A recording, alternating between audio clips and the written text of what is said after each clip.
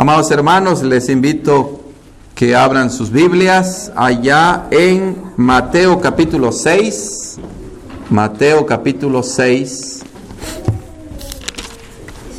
Y vamos a leer desde el versículo 5 al 8 solamente. Mateo 6 del 5 al 8 para la predicación de la palabra de Dios. Mateo 6 del 5 al 8. ¿Ok? Vamos a esperar que todos estén ubicados allá en esa porción de la palabra para leerla. Mateo 6 del 5 al 8. Dice así la palabra del Señor. El Señor Jesús está enseñando.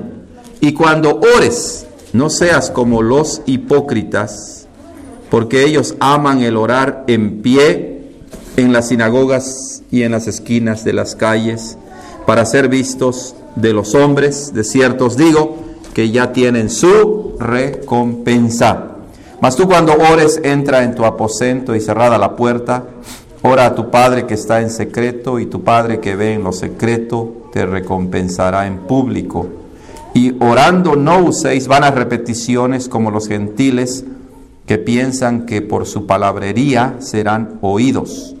No os hagáis pues semejantes a ellos, porque vuestro Padre sabe de qué cosa tenéis necesidad antes que vosotros le pidáis. Amén. La palabra del Señor, que Él la escriba en nuestros corazones. Vamos a hacer una oración para pedir su ayuda. Señor, gracias por la oportunidad de cantar a tu nombre, de alabarte, de exaltarte, de leer tu palabra, de leer la sana doctrina. Y ahora que nos acercamos a la meditación de tu palabra, oramos que el Espíritu Santo nos dé sabiduría para exponerla correctamente, fielmente, y también para recibirla y vivir conforme a ella. En Cristo Jesús te lo pedimos. Amén. Amados hermanos, la oración es una parte indispensable de la vida cristiana. Todo cristiano debe orar. Así como un pez no puede vivir sin agua, el cristiano no puede vivir sin la oración. Así como no podemos dejar de respirar, tampoco debemos dejar de orar.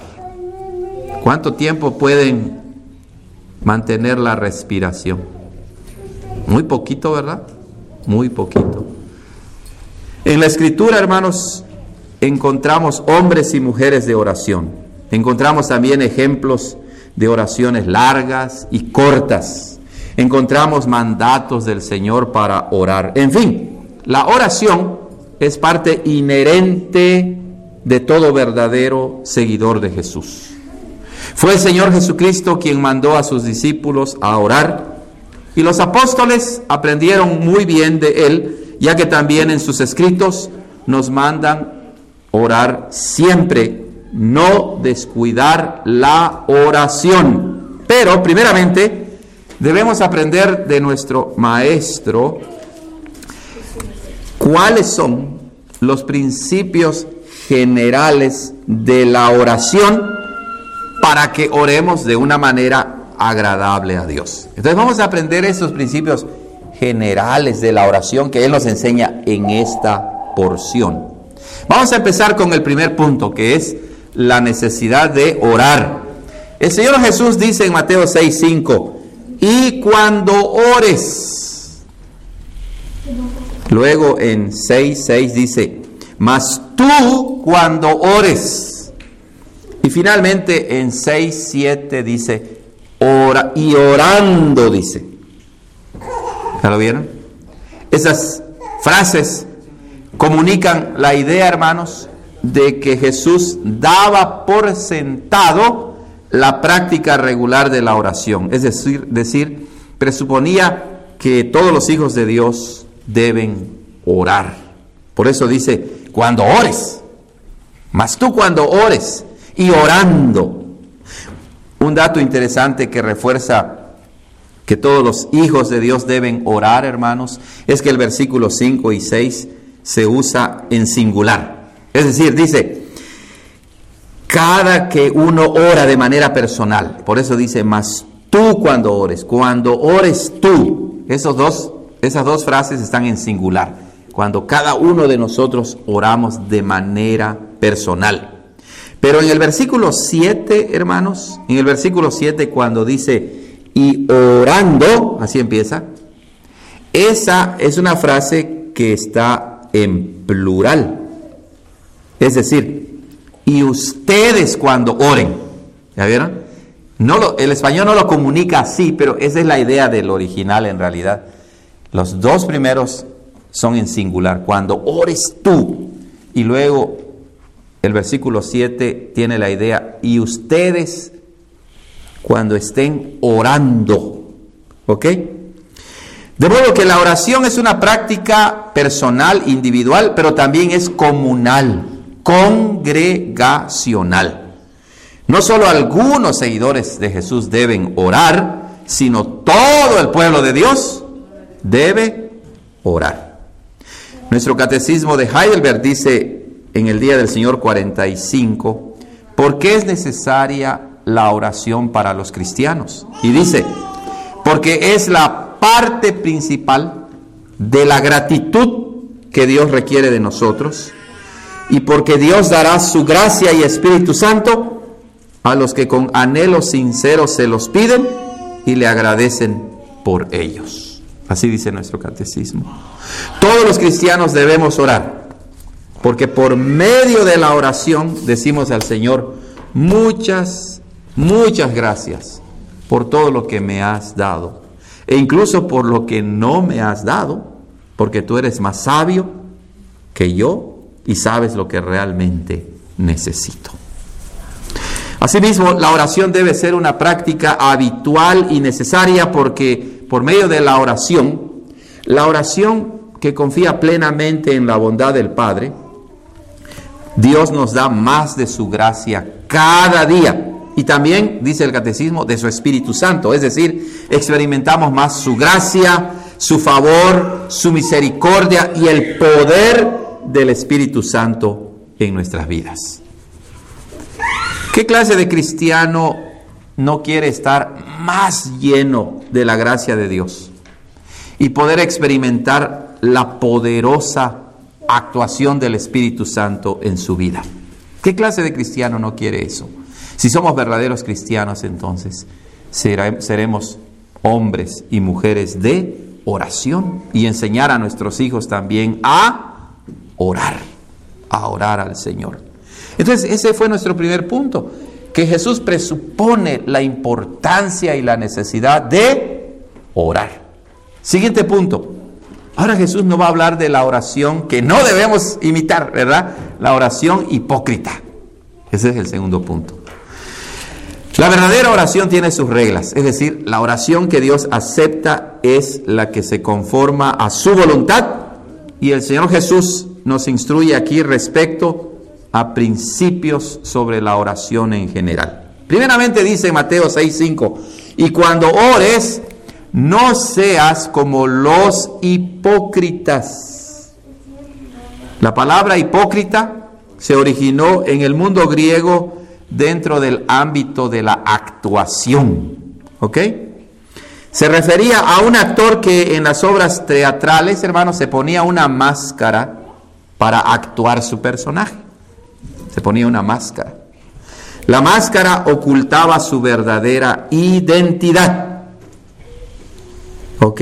De ahí la palabra hipócrita llegó pues a referirse a alguien deshonesto que oculta la verdad de las cosas, como el actor ocultaba su verdadera identidad detrás de una máscara. ¿Ok? Esta hipocresía, esta deshonestidad y esta doble cara, ¿verdad? Por así decirlo, se metió en la práctica de la oración también. No solamente en el pueblo hebreo, en el pueblo de Dios, sino en todas las religiones se metió esta práctica de hipocresía. Al igual que las limosnas, ¿recuerdan que estudiamos hace 2 domingos, verdad? Las limosnas. Jesús no menciona a ningún grupo específico de personas. Nada más dice, no sean como los hipócritas. Pero por otras partes del Evangelio, hermanos, de Mateo y de los otros evangelistas, sabemos que se refiere a los escribas y fariseos. En el capítulo 23 de Mateo, ustedes pueden leer cómo Jesús acusa a los escribas y fariseos. ¿Y cómo les llama? Escribas y fariseos, ¿qué? Hipócritas. Hipócritas. ¿En qué consistía la oración de los hipócritas? Jesús lo explica. Dice, porque ellos aman el orar en pie en las sinagogas y en las esquinas de las calles para ser vistos de los hombres. Es decir, los hipócritas no aman la oración por ser uno de los medios de gracia más importantes para estar en íntima comunión con nuestro Dios y Padre, sino que amaban, dice, orar en pie o de pie en los lugares públicos y concurridos para ser vistos de los hombres y recibir alabanza de ellos. Eso era lo que ellos amaban. Esos hipócritas seguramente pues eran la misma clase de hombres que amaban dar limosnas en las sinagogas y en las esquinas de las calles para ser alabados por los hombres. Así lo dice Mateo 6:2, ¿verdad? Dice en Mateo 6:2 que no hagas tocar trompeta en las sinagogas y en las calles para ser alabados por los hombres. Los hipócritas entonces, hermanos, aman ser vistos y alabados por los demás. Aman ser vistos, no aman la oración. Aman la recompensa de los hombres, no la de Dios. Entonces Jesús dice que esos hipócritas oraban en las sinagogas. Y las sinagogas eran los templos judíos que se construyeron muy probablemente después de la destrucción del templo de Jerusalén por los babilonios en el Antiguo Testamento. Y se encontraban en casi todas las ciudades del territorio de Israel. Incluso había una sinagoga en el pueblo de Nazaret donde Jesús creció. Lo podemos leer en Lucas 4. Cada sábado se abrían las sinagogas y se reunían allí todos los judíos de la ciudad, de modo que el lugar era concurrido. Allá iban todas las personas. Al igual que con la práctica incorrecta de dar limosnas, los hipócritas preferían las sinagogas para ser vistos de todos y ser alabados por su gran piedad. También les encantaba orar, dice, en las esquinas de las calles, es decir, en las calles amplias, donde fácilmente podían ser vistos por todos los que pasaban por allá. Así pues, hermanos, la hipocresía consistía en que querían mostrar externamente su piedad, su vida de oración, pero por dentro estaban hambrientos de reconocimiento, de elogios y alabanzas humanas. Eso era lo que buscaban con esmero, ser reconocidos y alabados por los hombres. Jesús no está condenando orar de pie, orar sentado. No está diciendo que no podemos orar en la calle en algún momento. Lo que está condenando es que la hipocresía, el buscar la aclamación de los demás. Pues Jesús dice, hermanos, al final de Mateo 6:5, de cierto os digo que ya tienen su recompensa. La palabra griega para desierto, ¿verdad? Así lo dice Jesús varias veces. De cierto os digo. O a veces lo repite 2 veces. De cierto, así dice el Señor. Pues esa palabra en griego es amén. Jesús estaba diciendo amén. Y significa algo que es cierto y verdadero. Y en efecto, hermanos, ellos, estos hipócritas, sí recibían su recompensa, su premio, su galardón. Es decir, ser vistos de los hombres y ser alabados. Esa era su recompensa.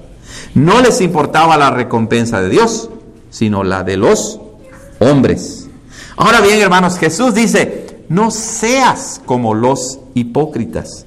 Y esa es una seria advertencia ya que la inclinación del cristiano es ser hipócrita, ser deshonesto, ser doble cara, como decimos. Esto significa que cada uno de nosotros debe estar en máxima alerta para no ser, ¿qué? Hipócrita en la oración. Debemos orar al Señor que quite la hipocresía de nuestro corazón y nos haga ser transparentes para Dios y los hombres, que rechacemos ser vistos de los hombres y ser alabados por ellos. Como dijimos cuando predicamos sobre las limosnas, no es malo que te vean, no es malo incluso que alguien diga, oh mira, qué buena persona me ayudó, pero eso es algo secundario. Lo malo es cuando estás buscando solamente eso. Aquí también debemos recordar la práctica de oración de nuestro Señor Jesús. ¿Lo recuerdan? Él siempre buscaba la hora y los lugares apartados para orar. Por ejemplo, leemos en Marcos 1:35, Jesús levantándose muy de mañana, siendo aún muy oscuro, salió y se fue a un lugar desierto y allí oraba. Mateo 14:23 dice, despedida la multitud, subió al monte a orar aparte, y cuando llegó la noche estaba allí solo. ¿Ya vieron? Sí, nuestro maestro, hermanos, amaba orar a solas con su Padre Celestial, ya que ahí se concentraba en la oración. No era distraído por los demás y podía entrar en dulce comunión con su Padre. Y el cristiano debe imitar eso. No debemos ser como los hipócritas, debemos ser como nuestro Señor Jesús. Nuevamente, podemos orar en cualquier lugar. Jesús no está criticando que oremos en el templo, en público, no. Está criticando la actitud, la motivación, la hipocresía. ¿Ok? Más adelante veremos que Jesús, hermanos, no está desaprobando esto, sino la hipocresía. Y nuestro tercer punto ahora es otro ejemplo de oración incorrecta. Ya vimos la oración hipócrita, ¿verdad? De los hipócritas. Ahora Jesús nos habla de la oración pagana, de la oración de los gentiles. Entonces, esta es la otra forma de oración falsa, la oración de los gentiles o paganos. El Señor la describe así en Mateo 6:7. Dice, y orando no uséis vanas repeticiones como los gentiles, que piensan que por su palabrería serán, ¿qué? Oídos. Los gentiles eran todos aquellos que no eran judíos. Y para la época del ministerio terrenal del Señor Jesucristo, había muchísimos gentiles o paganos en Israel, especialmente en el norte de Israel, es decir, en el territorio de Galilea. De hecho, Mateo 4:12, la narración justo antes del Sermón del Monte, que empieza en Mateo 5, nos dice así. Vamos a leerlo. Mateo 4:12 dice lo siguiente. Dice, cuando Jesús oyó que Juan estaba preso, volvió ¿a dónde? A Galilea. Así dice Mateo 4:12. Es decir, estaba en el norte de Israel donde pronunció el Sermón del Monte. Así pues, Jesús se encontraba allá en Galilea. Y Mateo 4:14, citando al profeta Isaías 9:1 y 2, llama a Galilea, Galilea de los gentiles, de los paganos. Es decir, muchos gentiles y paganos vivían en esa región. Seguramente ustedes recuerdan la historia cuando los babilonios, los asirios, se llevaron cautivos a los israelitas, ¿verdad? Y repoblaron esas ciudades que quedaron vacías con gentes venidas de Babilonia, de Asiria y de muchas otras naciones.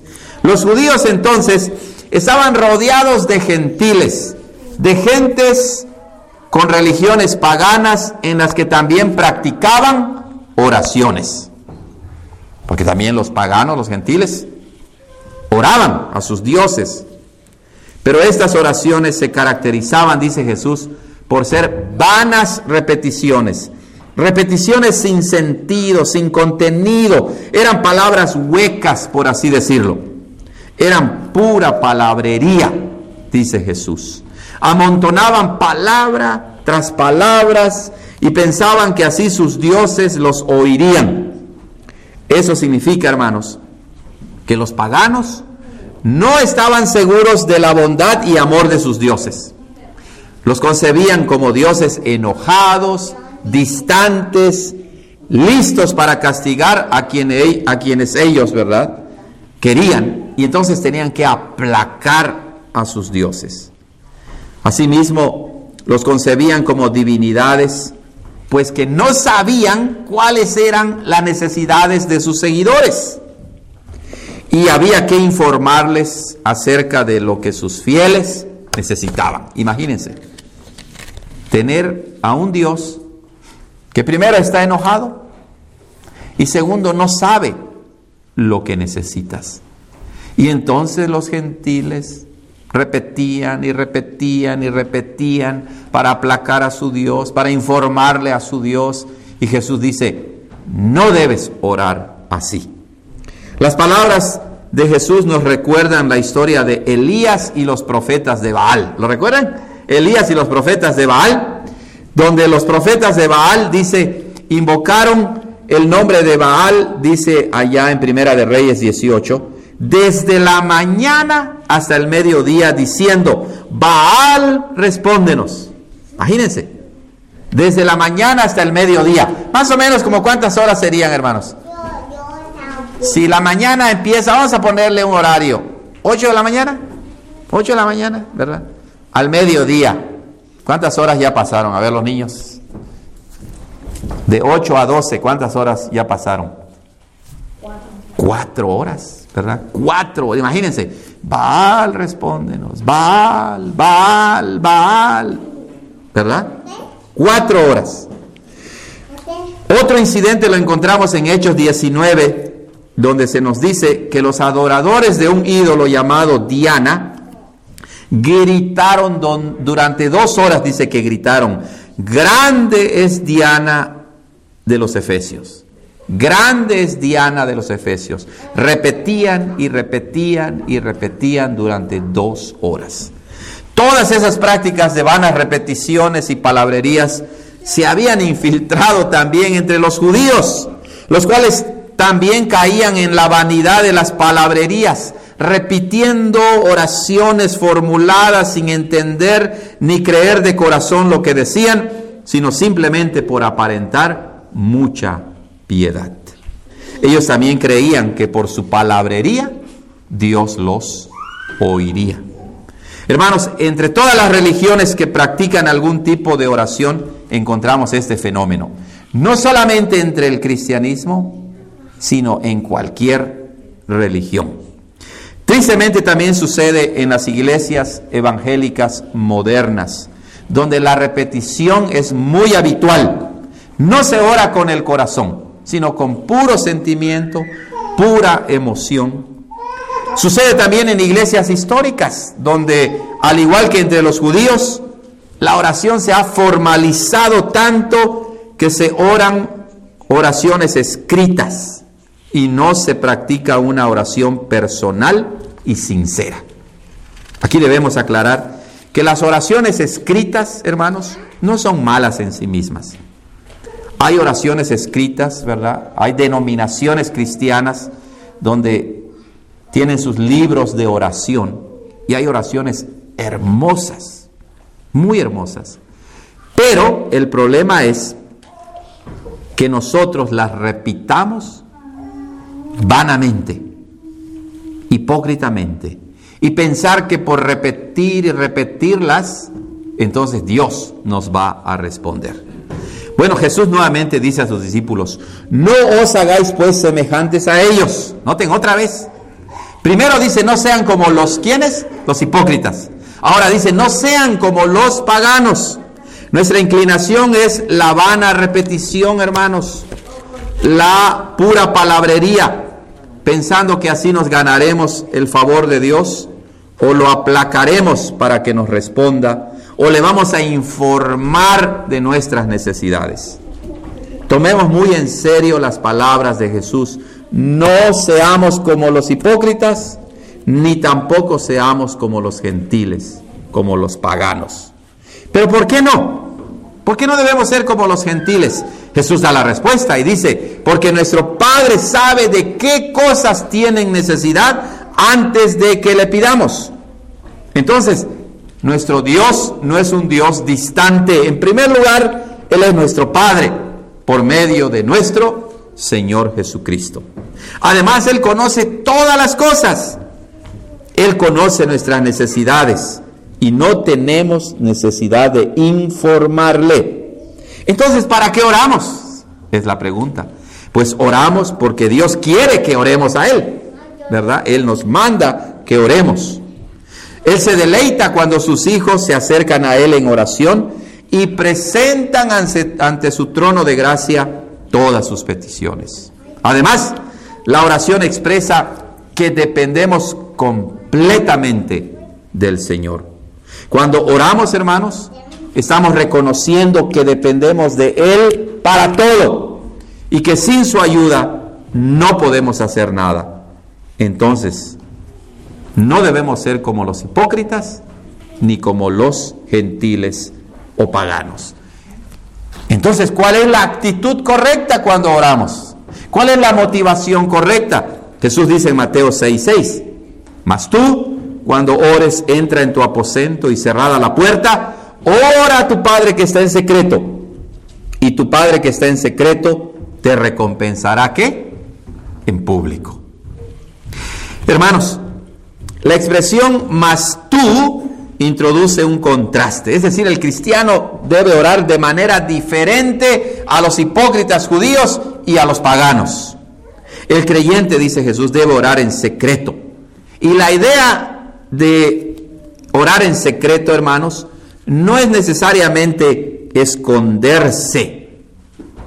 ¿Y dónde estabas orando? Vamos a poner un ejemplo, que Elías está orando y la hermana Arlel no anda buscando y no lo encuentra y estaba abajo del carro orando, bien escondido ahí, ¿verdad? O de repente Abraham se puso a orar y lo están busque y no lo encuentran y está metido allá en la bodega que hizo el hermano Esteban. Ahí donde nada. Esa no es la idea, ¿verdad? De buscar ahí un escondite. La idea es de sí estar en un lugar apartado, quieto, pero la idea es, hermanos, de estar en comunión íntima con nuestro Padre Celestial. Porque, hermanos, incluso podemos orar en nuestro aposento, como dice el Señor Jesús. Podemos orar en el lugar más escondido, pero lo podemos hacer con hipocresía, ¿verdad?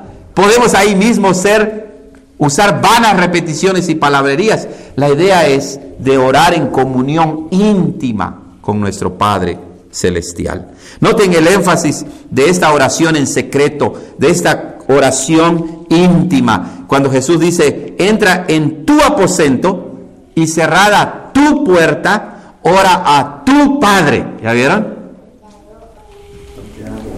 Dice, en tu aposento. Y esa palabra aposento era precisamente un cuarto pequeño, hermanos. En ese tiempo, en la mayoría de las casas judías, pues nada más era un cajón, ¿verdad?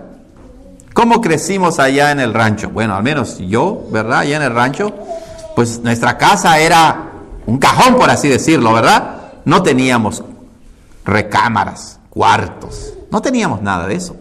Nada más eso. Una pieza, como decimos, y se acabó. Pero la idea de aposento es como una especie de cuarto pequeño, de bodeguita donde guardas las cosas. Y entonces Jesús está diciendo que debemos buscar la privacidad para estar en comunión con el Padre. Pero recuerden, no es algo automático, solamente por estar allá escondido, entonces mi oración será agradable a Dios. No, porque Dios, aún en un lugar muy secreto, ve cuál es la actitud y la motivación de nuestro corazón. Entonces la idea es de confianza plena, de íntima comunión con nuestro Padre Celestial. Esa es la idea central. Y esto nos enseña entonces que las oraciones en público no son pecado tampoco. Que las oraciones en la iglesia son correctas. Lo que Jesús está condenando es la hipocresía y las vanas repeticiones. Amados hermanos, ¿quién puede cumplir a perfección la enseñanza de Jesús sobre la oración? Casi toda nuestra vida transcurre sin que oremos, ¿verdad? ¿Han pensado en eso? Vivimos nuestra vida. ¿Y cuánto tiempo dedicamos a la oración?